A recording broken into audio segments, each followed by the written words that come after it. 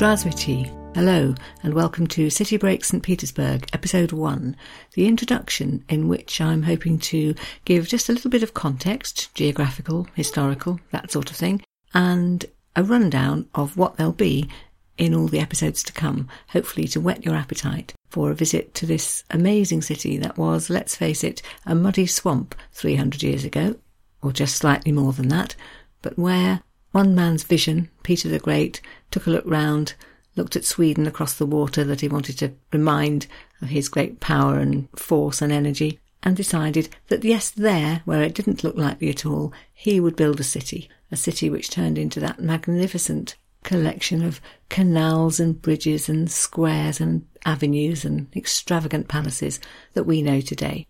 Okay, let's start with the geography then.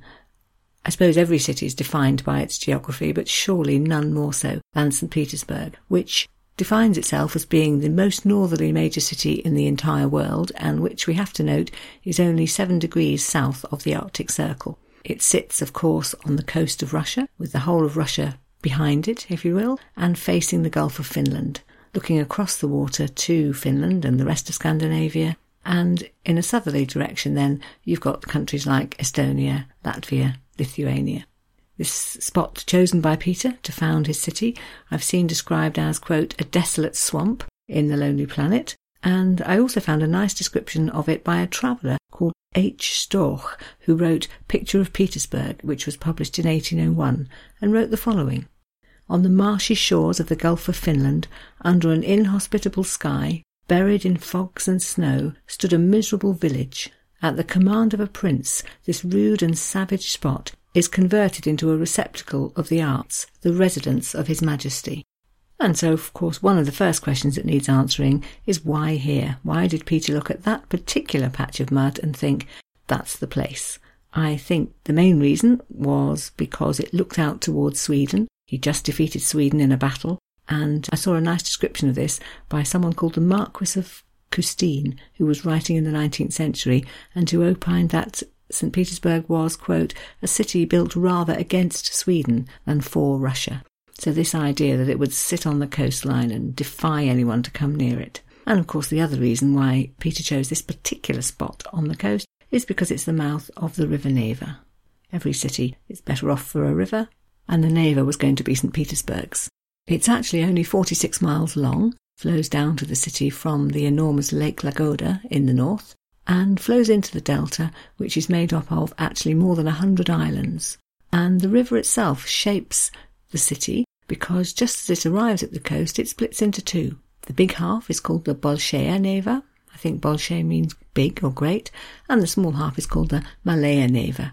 And between the two is something called Vasilyevsky Island, which is, of course, very much part of the city.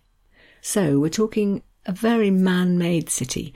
A huge wide avenue, the Nevsky Prospect, was built pretty much straight away from the coast down through what was going to be the centre of the city. And then up around that grew the pattern of canals and bridges and little roads that we know today. It was built in a massive hurry, and BBC journalist William Gerhardy was heard to say the following in a documentary on the city, broadcast in 1953. He talked about how the early city took shape and said, quote, at first it was a town of prim Hanseatic architecture, with a few Byzantine churches of gold onion-shaped domes thrown in for good measure. But when the female line came to the throne, it took on a southern Italian magnificence. I think Gerhard is referring there particularly to the work of the Italian architect Bartolomeo Rastrelli, who was a great favourite of the Empress Elizabeth and whom she commissioned to do much of the designing. So, the shape of the city today then, if you picture a T-junction to start with, think of one half of that as being the embankment, so along the river, the Nevsky, and then cutting that at right angles, the Nevsky Prospect, you've got the basic outline of the city. So let's start by talking about those two things. The embankment, I think a very good idea for a first morning activity in St. Petersburg would be a wander along the embankment. If you start at St. Isaac's Cathedral, walk past the great bronze horseman statue, which is a statue of Peter the Great looking out over to sea, and go past the Winter Palace and Palace Square, the Winter Palace of course being now the Hermitage Art Gallery, and right up to the Summer Palace and the Summer Gardens. And while you're doing that, strolling, you can look to your left over the river Neva to Vasilievsky Island and Petrograd. And what you'll probably notice first and foremost there is the tall golden spire of one of the city's other main cathedrals, the Cathedral of St. Peter and St. Paul. Another good walk to do then would be from the river down Nevsky Prospect. You probably won't want to walk the whole lot. It's about 3 miles long, ending up at the other end in the Alexander Nevsky Monastery, in whose cemetery some of the most famous people from the city are buried. But at the river end, or not too far from the river end, 10 or 15 minutes walk, you can see, apart from all the shops, and yes, they do include Zara and Starbucks and other Western imports, but apart from all of that, two things you'll definitely notice, one on the right and one on the left, more or less opposite each other, are the Church of Our Lady of Kazan and the Church on the Spilled Blood. The Church on the Spilled Blood actually is set back a little ways, not directly on the road, but you can see it from the Nevsky Prospect. So then you've done both bits of the T, if you like, and you've seen the main walks in the city. Just to add a little bit more detail to the map, perhaps the third thing to imagine then is the Fontanka Canal, which loops round, both ends of it flow into the Neva.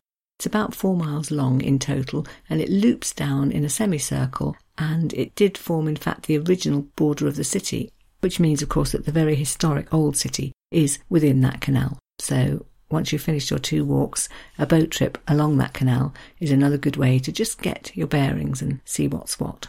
And inside that loop, there'll be districts whose names you'll come to know when you listen to the podcast to come. Districts like Seneia, which was the 19th century haunt of authors like Gogol and Dostoevsky, described by both of them in some of their novels. Another area you might have heard of already is the Mariinsky area. That's Theatreland, of course, and centres around the world-famous Mariinsky Theatre. So then the rest of the city is just this little lacy network of roads and canals and over 800 bridges. And just while we're talking about the city itself, if you're going to learn any Russian at all, 4 words which are very handy when you're looking at maps would be the word prospect, which we've already heard. That's a word for a wide road, an avenue, if you like. And the word ulitsa, which is an ordinary street. And then 2 other words that you'll see a lot. Most, M-O-S-T, that's the word for bridge. And as I just mentioned, I think there are 800 of those. And the word ploshchad, strange word that means square, and you'll notice that dotted all over the map as well. Okay, still thinking about the geography, I wanted to just mention outside the city a couple of areas that, if you're there for any length of time at all, you'll probably visit, and that would be Peterhof, Peter the Great's magnificent summer palace, not the small one he built in the city itself, but the massive, grandiose, impressive one that he built some, I think, 15 miles or so outside the city centre. And the other area that you probably want to go to is somewhere called Pushkin. So it's a village or an area named after the writer Alexander Pushkin.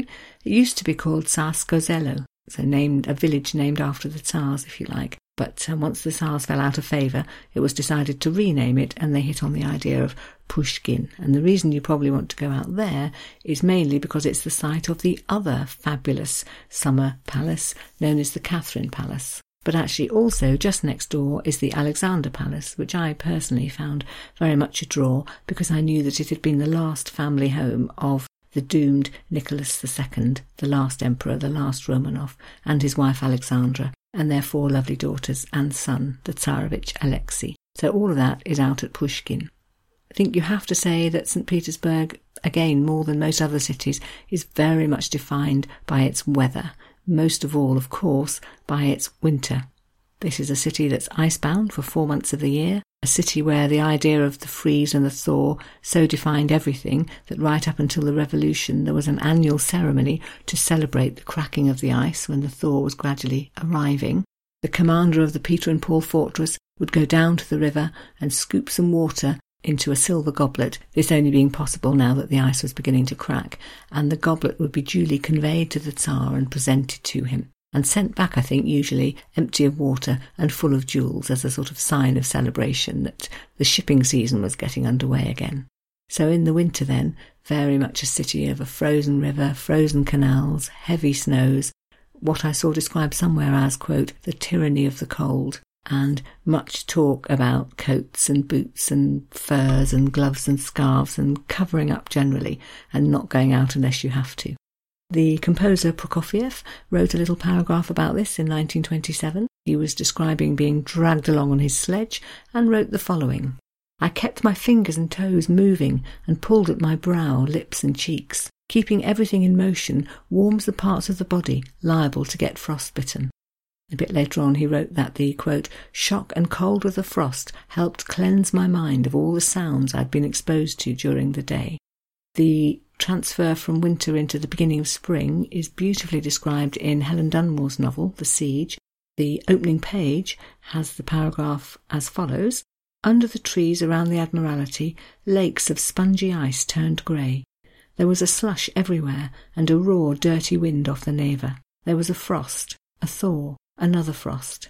So this idea that it doesn't start straight away, it's promised and it's coming and everybody knows it's coming, but it takes a while. Then in a paragraph a little bit later on, she writes, "The lime trees' bare branches were spiked by the glitter of sunlight and bird song. The birds had no doubts at all. They sang out loudly and certainly into the still frozen world. They knew that winter was on the move." And then, of course, after the endless winter with the very long dark days, I think the shortest day is 5 hours and 52 minutes long, I read somewhere. The longest day, on the other hand, is nearly 19 hours long. So that massive contrast is something that you must be aware of whenever you're in the city. And leads, of course, to the season in the summer known as the White Nights, when it practically doesn't get dark at all. And again, just to finish my trio of Helen Dunmore quotes, here she is writing about that season in June. Quote, "Night is as brief as the brush of a wing, only an hour of yellow stars in a sky that never darkens beyond deep, tender blue. No one sleeps. Crowds surge out of cafes and wander the streets, not caring where they go as long as they can lift their faces and drink the light. It has been dark for so many months." And maybe then, just before we leave geography and weather behind, one mention of something else that the city's very prone to, and that's the damp and, more to the point, flooding. So there have been 4 or 5 major floods in the history of the city. The most notable one, perhaps the one in 1824, when the whole city was underwater. And that's become very well known, particularly because it was described in great detail in Alexander Pushkin's poem, The Bronze Horseman. More about that in a subsequent episode. But we can have cause for hope, because in 1989 a dam was built in hope of preventing such destruction any time in the future. So far, so good. Turning then to the history of the city, I think it's fair to say that there probably can't be another city with such an eventful few hundred years. Bearing in mind that it only was founded in 1703, if you think about how it had that imperial magnificence, at least through the 18th century, all that unrest in the 19th century, leading, of course, eventually to the Russian Revolution in 1917, started right here in the city, and then the following Soviet era, and now, of course, the post-Soviet regeneration. All of that in such a short time, surely no other city can compete.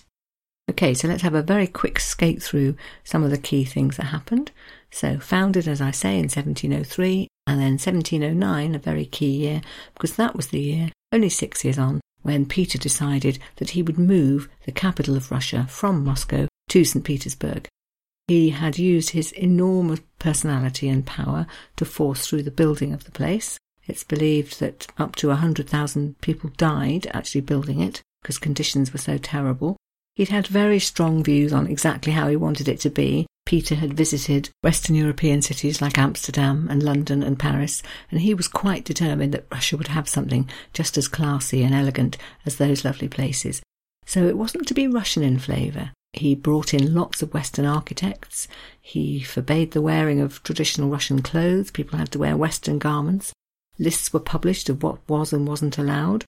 And he forced many of the civil servants from Moscow to move to St. Petersburg and really make the statement that, yes, this was to be the capital. So those are the beginnings. I think it would be fair to say that in the 18th century, the things that people most remember about St. Petersburg would be the rule of the 2 great empresses. That would be Peter's niece, Elizabeth, who ruled from 1741 to 62, and then she had no children, so her heir was her nephew, another Peter, and Elizabeth, who was very much the control freak, had picked out for him as a wife a German princess. But what happened in the end was, after Elizabeth died, Peter ruled for really a very short time, was murdered, almost certainly with the knowledge of, possibly on the orders of, his wife, and she then became the Empress and ruled as Catherine the Great from 1762 for another 34 years. So if one wanted to sum their rules up in a few words, I think we could say that Elizabeth ran a very dazzling court. She commissioned many of the city's most iconic buildings, designed by her favourite Italian architect, Rastrelli. She was a great patron of poets and artists and painters. She loved socialising. She gave massive masked balls. She hosted theatre performances, had her own theatre build, obviously, as you do, and generally was running a court that was talked about throughout Europe. The rule of Catherine the Great has been described as the golden age of St. Petersburg. She, too, was a great show person, but she's also been described in one of the books I looked at as an enlightened despot. A despot because she ruled pretty autocratically, didn't, for example, relax the rules on serfdom or anything, but enlightened because she took a great interest in things like the country's laws. She spent several years working very hard rewriting them. She too promoted the arts. She's also a great promoter of education. She started, for example, some girls' schools, which was almost unheard of. She kept up a correspondence with French philosophers like Voltaire and Diderot, hence the enlightened part of the enlightened despot. On to the 19th century then, which I think you could describe or summarise as sort of a to and fro between more autocracy and less autocracy. Some Tsars went one way, others went another. Key personalities would include Alexander I, the Tsar who defeated Napoleon, and Nicholas I, who presided over the defeat of Russia in the Crimean War, and very significantly, with a modern eye, Alexander II, who tried to introduce reforms and was eventually murdered for his pains. So his son, Alexander III, then presided over a tightening of the powers of the Tsar, looking fearfully at what had happened to his father and feeling that he had to make things stricter again. He also presided over a resurgence in the idea of Russian style being important, and leaving behind this idea that everything had to be done on the Western pattern. So when he decided to have a church built in memory of his father, the church on the spilled blood, built, you guessed it, exactly on the spot where his father had been murdered, he didn't go for the Baroque style that was becoming a norm for splendid cathedrals in the city. He reverted to the old Russian style, hence the fact that that church is that glorious riot of technicolor onion domes and generally looks very Russian. And then, of course, the very last emperor, Nicholas II, the last Romanov, the one who was to be removed during the Russian Revolution. Key dates then from the 19th century would be 1825, when there was something called the Decembrists' uprising, people demanding more democracy and greater freedom. Didn't end well because the perpetrators were generally either exiled or executed. 1861 is a key date. That's when Alexander II introduced the idea of freedom for the serfs, although I've seen that described as a move which pleased nobody, because obviously the people who owned the serfs didn't like losing all that power, but actually the serfs, although they were in theory free, didn't gain any land, so in many cases they had no option but to stay put and continue working the land that they'd always worked. 1881 then is the date of Alexander's murder. People who really were worried about his reforms and felt that everything was going too far got together and did away with him. And the late 1800s saw the arrival of hundreds of thousands of people from the countryside into the city and the growth of St. Petersburg as a modern city, and accompanying that, the rise of poverty and squalor, which led, of course, to unrest. 1905, such was the political unrest that it had culminated eventually in a march to the Winter Palace. Nicholas wasn't actually there at the time, but the guards were there, and they panicked and opened fire, and in what became known as Bloody Sunday, over 1,000 people were killed, either by gunshot or because they were trampled to death. A manifesto followed, which promised a Duma, a parliament, promised more civil rights, but this wasn't really acted upon as fully as people wanted, and the frustration over that, plus the terrible conditions which the city had to endure in World War I, led in the end, in February 2017, to another day when crowds marched to the Winter Palace.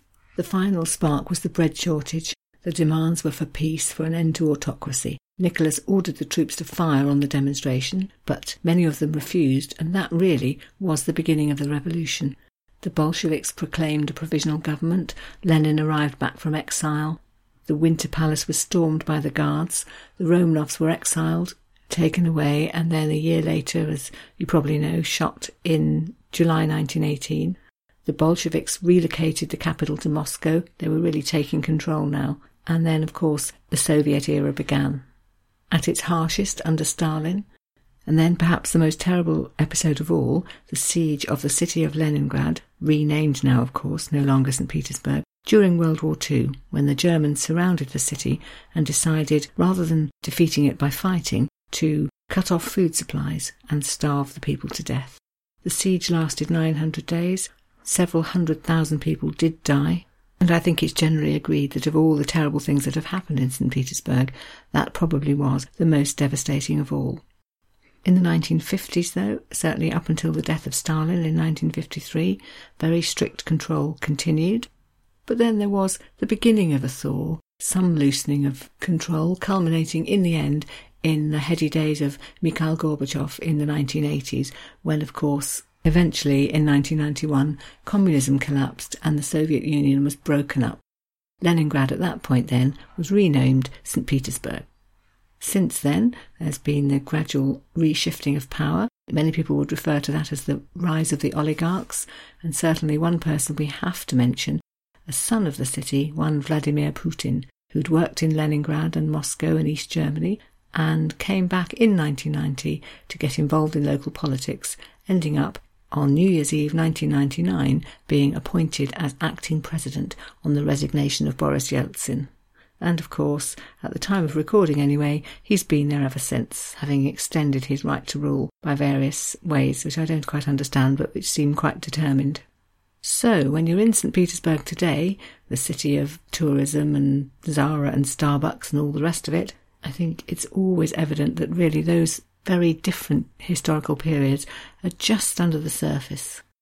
To end then, a quick rundown of proposed episodes. So the next one, episode 2, going to start where else but with Peter the Great, a little biography of that amazing man and the story of how he got the city built, followed by an episode called Peter's Legacy, when we're going to look at a very brief history of the 12 Romanov emperors and empresses who succeeded him, and look at some of his most characteristic buildings, the ones he supervised himself, the fortress, the Cathedral of St. Peter and St. Paul, and of course his summer palace, Peterhof.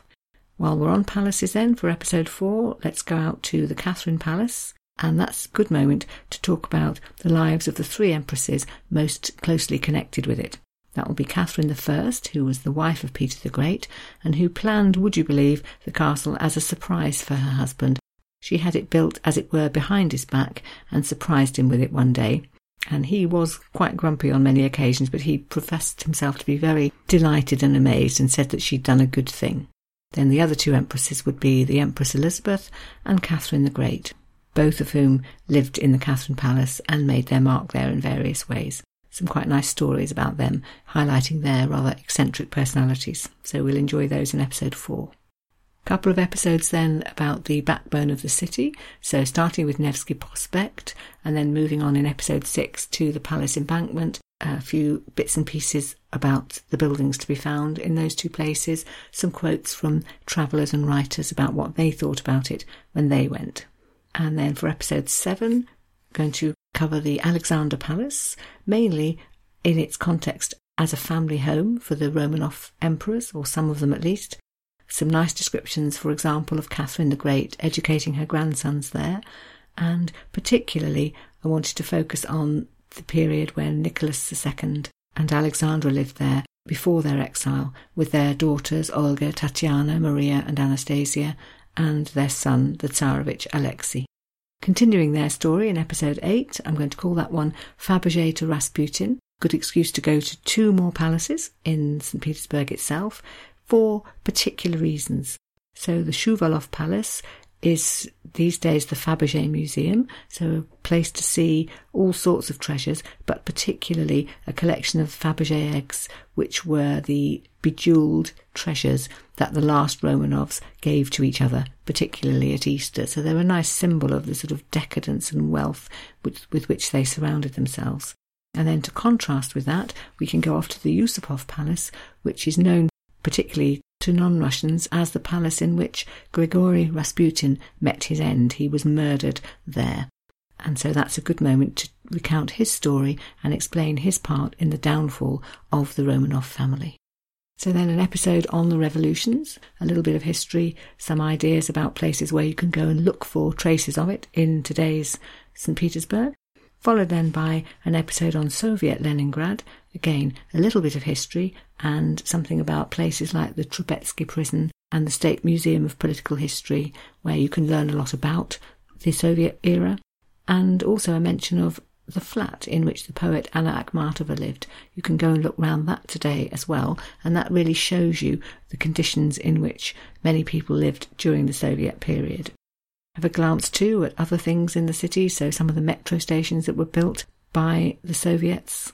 And then we can have a little bit of fun by visiting places like the Soviet Arcade Games Museum and one or two Soviet-style restaurants which are there for nostalgic reasons really, and I'll tell you about some of the things on the menu. And of course we must mention the Donut Cafe, which is the most Soviet institution in the whole of the city. More about that later. Episode 11 will be devoted to the siege, so again a little bit more of what happened and why, and some very moving extracts from a book called The Diary of Lena Mukina. She was a 15-year-old who lived through the siege and wrote very graphically about the terrible conditions that she and her family had to endure.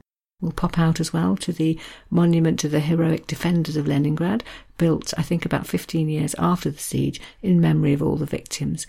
A very moving place to visit. And then several episodes on the arts, starting with music, so some biographies of composers like Tchaikovsky and Shostakovich, and some detail about what they got up to in the city, and some information about places you can visit today, the Mariinsky Theatre and the Shostakovich Concert Hall and so on, if you want to enjoy today's music in St. Petersburg. And then a whole episode on ballet. Really, St. Petersburg's got to be the city for ballet, hasn't it? So we're going to go back and look at the origins of the ballet school, look too at the lives of some of the very famous stars who graced the stage in St. Petersburg, Nijinsky, Anna Pavlova, Nureyev, of course. And then we'll look too at the ballet impresario Sergei Diaghilev, who started his work here, but who then took his Ballet Russe, particularly to Paris, and made them famous all over the world. And the ballet episode's also a good moment for a biography and a few juicy details about a slightly less well-known dancer, Mathilde Kaczynska, who, as well as being a prima ballerina, was the mistress and muse of Nicholas II before his marriage. So it'll be interesting to just hear about that. Episode 14, going to think about art and architecture. So we can look at the various styles of the buildings, everything from the Baroque palaces early on to the Russian Revival style and Church of the Spilled Blood, and the Art Nouveau from the turn of the 20th century, and the very different buildings from the Soviet Stalinist period. We'll think about art in the context of churches as well, talk a little bit about icons, and then of course we must go to the Hermitage. How to reduce that to a few lines? Well, I'll have a go. But I did want to mention particularly also the Russian Museum, which is the other big art gallery in St. Petersburg, with 400,000 exhibits, and really a chronological history of Russian art from the 11th to the 21st century. So a really good place to learn about that. And to finish off with then 3 episodes on literature, going to devote a whole one to Pushkin, because he seems to be the citizen that the Russians themselves are proudest of. Plus he's very interesting. We can look at his dramatic life, his links to the Decembrists uprising, his many periods of drunken debauchery, the way that he died in a duel. Have a quick look at his writing, so extracts from 1 or 2 things that he wrote, and a rundown of where you can find him in the city today, where he went to school, the flat where he died, now set up as a museum, left exactly as it was the day that he died, and my personal favourite, the Pushkin Cafe on the Nevsky Prospect, where a large life-size waxwork model sits in the window and greets you as you walk past the entrance into the cafe itself. Episode 16 then, 3 19th century authors with lots to say about St. Petersburg. Gogol and Dostoevsky, both of whom grew up there and set many of their most famous works there. So we can wander around the city following the nose. Yes, you heard that correctly. The nose in Gogol's absurdist story. And we can go through the Senaya Ploshchad area, which Dostoevsky describes so well, the rather seedy area in which he set novels like Crime and Punishment, and a quick trip to the Dostoevsky Museum. The third author for that episode will be Tolstoy, not so much a St. Petersburger, much more a Muscovite, but there are 1 or 2 extracts I wanted to read which tell you a little bit about magnificent balls in St. Petersburg. And then finally, an episode I'm going to call Finding Leningrad in Literature, with an excuse to focus on 3 authors from the Soviet period and see what they can tell us. The first one's the poet Anna Akhmatova. Her biographical details would have featured in an earlier episode, but I'd like to look a little bit at what she wrote. The second author actually isn't Russian, she's British, Helen Dunmore. We must look at the 2 novels that she wrote set in the city, The Siege, set obviously during the Siege of Leningrad, and Betrayal, set about 10 years later in 1950s Leningrad, with lots and lots of very telling details about life for ordinary people who were just trying to get on with their lives, but were living in constant fear that Soviet Russia often brought. And then the third author, a Russian émigré writer called Sergei Dovlatov, who published a short story collection called The Suitcase, which was all about looking back nostalgically and actually quite ironically, quite wittily, at life in Soviet Leningrad in the 1960s.